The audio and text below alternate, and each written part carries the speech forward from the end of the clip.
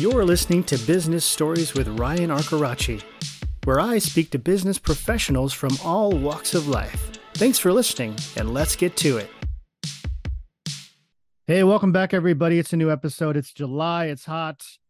There's a lot going on in the world. And I am here with my newest guest, Mr. Scott Neal with Taylor Estridge, based in Tampa, Florida. Scott's been in the franchise world as a franchise owner and now a consultant.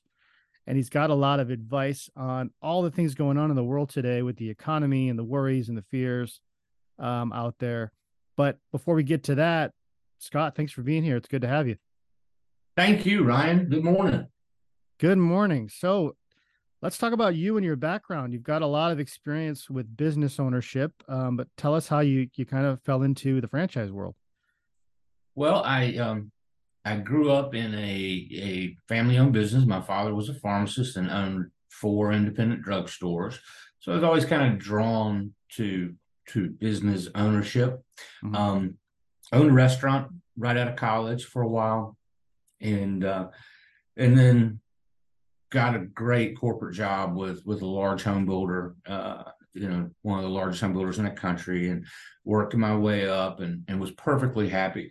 Would have stayed there forever. And then 2007, 2008 comes along and ended up getting laid off. And I'm in Tampa. Never intended to stay in Tampa my whole life. But at the time, we were really happy with the schools our children were in. And my son had just got accepted to a very nice high school, private high school here in Tampa, and didn't want to leave. But the home builder I was working for offered me other jobs in Michigan and Albuquerque and places like that. And I'm originally from South Carolina, and Florida was a stretch for me, but so we wanted to try and stay in Tampa. Yeah. And there were no jobs whatsoever. So as part of our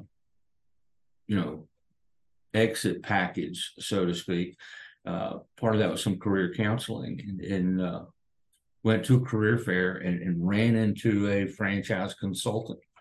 Mm-hmm. And ended up, long story short, buying a CertaPro Painters franchise and ran that. It's a lot of hard work. Not scared of hard work, but it was definitely a lot. And but ran that, grew it, grew it exponentially over a period of about 6 years, and ended up selling it. And sold it, was very successful sale, and then eventually got back into home building with a really small builder for a few years. And I just kind of never quit thinking about the consultant that we worked with. And I was like, what an interesting job. That's very intriguing to me. I mean, you're helping people find the right opportunities, and you're helping them create a new life for themselves. So I always found it interesting. And then ended up getting a call from FranServe, which is the company I'm affiliated with, about the possibility of becoming a broker or a consultant. And thought about it for a few months, and I was like, you know what, I'm gonna pull the trigger. And that's how we ended up where we're at today. Wow. I want to ask you too. So when you were early on, before you got into the franchise world, and you said you met a consultant, what was how did that person make you really think about franchise ownership? What was that experience like? Well, I was already thinking about maybe starting a business on my own, Yeah. doing something, because there were really no. It was 2008. There were no opportunities Right. out there that related to any real experiences that I had. Right. And he explained that a couple of very important things, that you don't have to recreate the wheel when you buy a franchise, right? That's what you're paying for, proven processes and systems and ongoing support. And all of that felt very nice to me. Made a lot of sense. He also explained that, you know, when you buy a franchise, 9.5 times out of 10, it can be a legacy business for you, meaning you can run it forever, give it to your children. Yep. They could, as a matter of fact, they could give it to their children at some point. Right. Or when you go to sell it, it's going to sell faster and it's going to sell for a higher multiple of revenue than if you start something yourself. And those are facts. And that was appealing as well. And then the brand, the CertaPro Painters franchise that he introduced us to, it felt to me a lot like the company I had worked for so long. Just Right. good people, good support, positive attitude. It was just really felt good. Right. So that's kind of how I ended up in the franchise world. But once I met the consultant, and he just kind of opened my eyes to the benefits of franchising. Yeah, and I think that's what you just said there is important. It's opening your eyes, because you said to me before we got on this podcast, you said, "Do you want to be part of the 99% or do you want to be part of the 1%?" And I thought that was an Yeah, interesting sort of idea that a lot of people, I think a lot of people right now are probably are in your shoes now that you were in back then. And what do you say to somebody who's got that itch, but they're afraid to take advantage and do it like you did? to make the decision to become part of the 1% as opposed to the 99% Yeah. is flat out scary as hell. I Right. mean, it's probably one of the scariest things you'll ever do in your life. Right. And, you know, but I mean, do you want to keep getting up every morning and looking at that same person in the mirror and doing the same thing you did before for Yeah. somebody else who, oh, by the way, can fire you this afternoon for just about any reason? Or Hmm. do you want to control your path? And if you want to truly control your path, um, there's going to be risk no matter what you decide to do. Yeah. There's going to be risk. And the question I ask people a lot is, you know, are you successful in your job? Yeah. Do you outperform other people in similar roles? Um, you have a consistent track record Right. of being successful in your current role, and almost everybody's going to say yes. And Yeah. then the obvious response to that is, why are you so scared to bet on yourself? Yeah. So that's kind of my take. Yeah. Yeah. I mean, you talked about your own journey and how with Certa Pro, it was a lot of work. I mean, I think a lot of people, are gonna, when you say a lot of work, like, can you talk about sort of what that day to day would look like when you started with the Certa Pro brand? Yeah. When we started, we had jobs right away, Yeah. like literally day one. Not a Yeah. lot, but we had jobs. But my focus coming from a sales and sales management background, my focus was on growing revenue and increasing sales, right? Yeah. So kind of had the production part, had some help with that, and kind of had that down pat.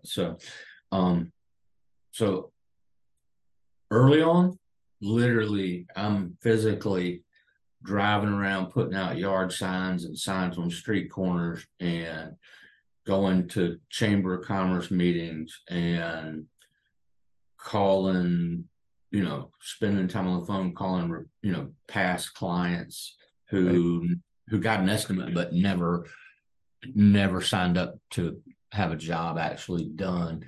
Yeah. And so it was a busy, long day.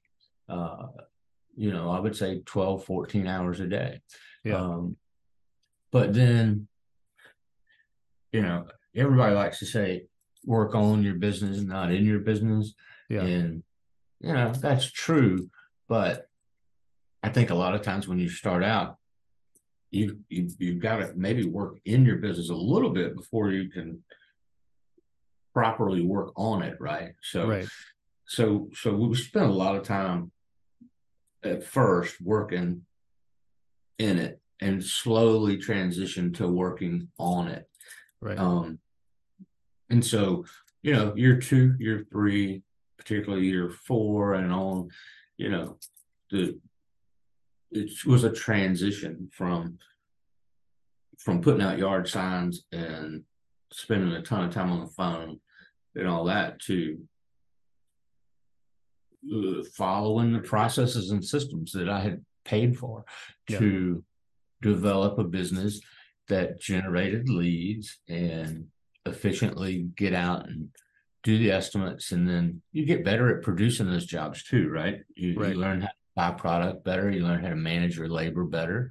Yeah. Uh, and we also were after year two, we were able to grow the commercial side of things for us, which became about 50% of our business.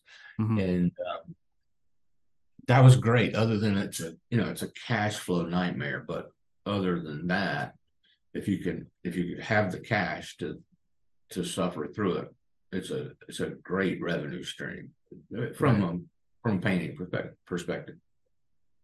And it's a good segue to what I wanted to talk about too, because obviously you're using client tether Yep. and for franchise sales, and you have experience obviously in systems and tools and processes like this. So talk to us a little bit about your experience with us as far as your own business and how it's really helped you and how it could help others. Yeah, I will. I'm far from writing any code or anything, but I do have some experience with CRMs and database stuff and all that. And, when I worked for the large home builder, I was actually on a national committee to develop a CRM to be used nationwide, and met once a month with this team of about 15 people. Oh, And yeah, so I understand it a little bit. yeah. But anyway, I get into the consulting thing, and I'm getting leads for prospective franchisees, and obviously there's a sequence to follow up, right? Right. Typically a lead, not all the time, but a lot of times it's a guy sitting around at night after work, dreaming a little bit on his iPad, and clicks for info on 4 or 5 different things. And so typically you have to send a sequence of emails and text to try and actually start that conversation. Uh, Right. Even though my service is free to that guy, Yeah. um, you know, and so I was spending prior to starting using Client Teller, I was spending literally 6 to 7 hours a day sending emails and texts. Um, and that's not counting when you actually, got through to somebody and started having conversations and finding the right opportunities for them. Right. So I was spending 6 to 7 hours a day texting and emailing, and I had templates set up and all that, but it's still tedious. Yeah. And today, I'm what 4 months into Client Tether. Yeah. Not even a year. Yeah. Yeah, and today I Client Tether does it all. Yeah. It everything's set up. I mean, the text sequences intermix with the emails. Uh, when I wake up in the morning, Client Teller's already sent me a list of you need to call these 4 people today, or whatever the case may be. Yeah. And so it's all laid out for me. It has saved me just an absolute ton of time. And I looked at a million other things that are probably have better name recognition today. Yeah. Um, I think that's going to change. but I looked at a ton of other things that were not as robust and frankly more expensive. Right. Um, and I have nothing bad to say. It's been a life changer for me. That's great. I mean, so and talk about a little bit about the experience from the prospect side. Like, what sort of response are you hearing or feeling from the prospects and leads you talk to? Are they excited when they do speak to you because they've gotten a lot of these texts and these emails and they've been warmed up? Is it a good flow for them too? Yeah, it is. And you know, the great thing about client tether is it's intuitive enough to stop or change a particular campaign once there's been some interaction with somebody, even if they've replied to an email or text, Yeah. uh, you know, that type of thing. So since I've started using client tether, I'm having more conversations.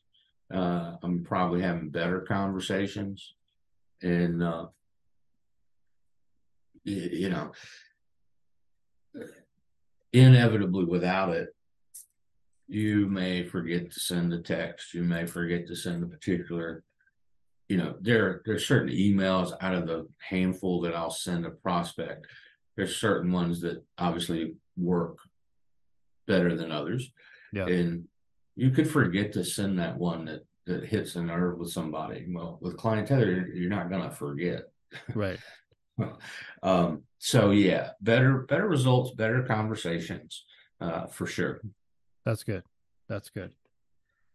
Well, I really appreciate you talking to me, Scott. Anything new going on or any kind of brands out there before we sign off here that you want to kind of promote that you see that are good opportunities for people out there? For if you're a listener right now to the podcast and you're thinking about franchise ownership or business ownership, but you're not sure where to start, Scott's your guy, number one. But number two, what do you see out there as far as like brands up and coming, Scott, that are good ones? And what do you have to say too about people that are concerned about finances and the economy and all that stuff? Just a few last words about that too. Well, as far as finances and the economy, I just as soon I just as if I'm out there looking for an opportunity, I just as soon bet on myself as bet on somebody send me a check every 2 weeks. Right. Um, as far as brands go, I think, you know, real risky space, but there's some new cool stuff in food and beverage. Yeah. One in particular is a brewery concept that's got a funky vibe, but you don't have to invest $2 million in equipment to brew beer. I mean, it's all the beer is brewed in a centralized location. Right. It's called Voodoo Brewing. Um, two, you know, two other spaces I would mention that are really hot right now would be investing as a passive, sort of a passive investor in multiple locations where you basically act like the CEO, and you the franchisor hires management staff for you. You get the final say, of course, but basically you're managing the P&L and they're managing the day to day. Hmm. And although I'm not allowed to make earnings claims, I would tell you when you read the FDD for a lot of those types of opportunities, um, the return is considerably greater than you're going to make in the market today. Um, the third space that a lot of people are having a lot of success in is what we refer to as home services. So think businesses that aren't that sexy, like painting, flooring, Right. even even like spray foam insulation, Yep. uh, these types of things. Great opportunities, easy businesses to run. Um, Great time frame for return on investment, those types of things. Yeah. So that's kind of the three areas of focus right now. Yeah. Uh, I can do anything. I mean, I can help you find a staffing business or, a pet care is really big too, right now. And Yep. not going away by any means. So, Yeah. um, but we can help you in any segment you may have interest or experience in. And I will say something that I learned just working in the franchise technology world. Home services is very lucrative, and I don't think people realize that everybody at some point is going to need some kind of home repair, Yep. especially if you're in an area where there's, weather issues, storms, flooding. In Florida, Scott, you guys have had storms. Oh So yeah. problems come up in certain parts of the country, and these are businesses people flat out need. They can't live without. If there's home damage, you don't have much of a choice, and you don't have much of a choice to go cheap. So these are in demand, and I don't think people realize there's so many home service concepts that are amazing to get into. Yep. Like we're working with like the brothers that just do gutters. We've worked with like lime painting, and there's so many great brands that are lucrative. And like you said, they may not be sexy in terms of business and like cool and hip and new, but they are solid businesses to own and be successful with. I don't think people really realize that. And from Yeah. firsthand experience too. Yeah, absolutely. And yeah, like in my case, those businesses are once they're up and running, they're very saleable at a pretty high multiple of revenue. Right. So that's always a good thing in my book as well. But yeah, I just recently placed a guy in California, got him set up with a Footprints Floors franchise, and Yeah. We work you with know, them. Yeah. yeah, the outlook for that guy in that market based on the demographics is, I mean, he's super excited about it too, and he's going to create a heck of a business that Right. he can sell down the road. His kids could run it. I Yeah. mean, any number of options, but and it's really simple business. He's right. I mean, he's a one man band right now. It won't always be that way, but the labor piece is subcontracted, and the Footprints Floors people are going to help you learn how to find the subcontracted labor. That's part of what you're paying for. So Yeah. yeah, very exciting space. Yeah. Yeah. Well, Scott, I appreciate you being a client and working with us, and we hope you have some more success in the future. But I know you will. And if anybody's listening and wants to check out a franchise, especially in the home service world, like painting, flooring, roofing, you name it, people need this stuff. You need to reach out to Scott Neal. Scott, how do people find you if they want to reach out and ask questions? You can shoot me an email at scott@taylorestridge.com. That's TAYLORESTRIDGE.com. I probably should have picked a shorter name. Um, or you can call me 813-220-8100. And you can also find me on Twitter and LinkedIn. Great. Well, thanks, Scott. Enjoy the rest of your summer out there in Tampa, and let's keep in touch. Sounds good, man. I appreciate it. All right. Take care. Thank you. Hey, this is Ryan. Are you in the market for a customer relationship management system for your business? Well, before you drop a dime, pick up my book, Customer Relationship Management Exposed, now available on Amazon. Just search Customer Relationship Management Exposed and my name, RyanArcoraci. This is your definitive guide to saving money before purchasing a CRM, so pick it up today.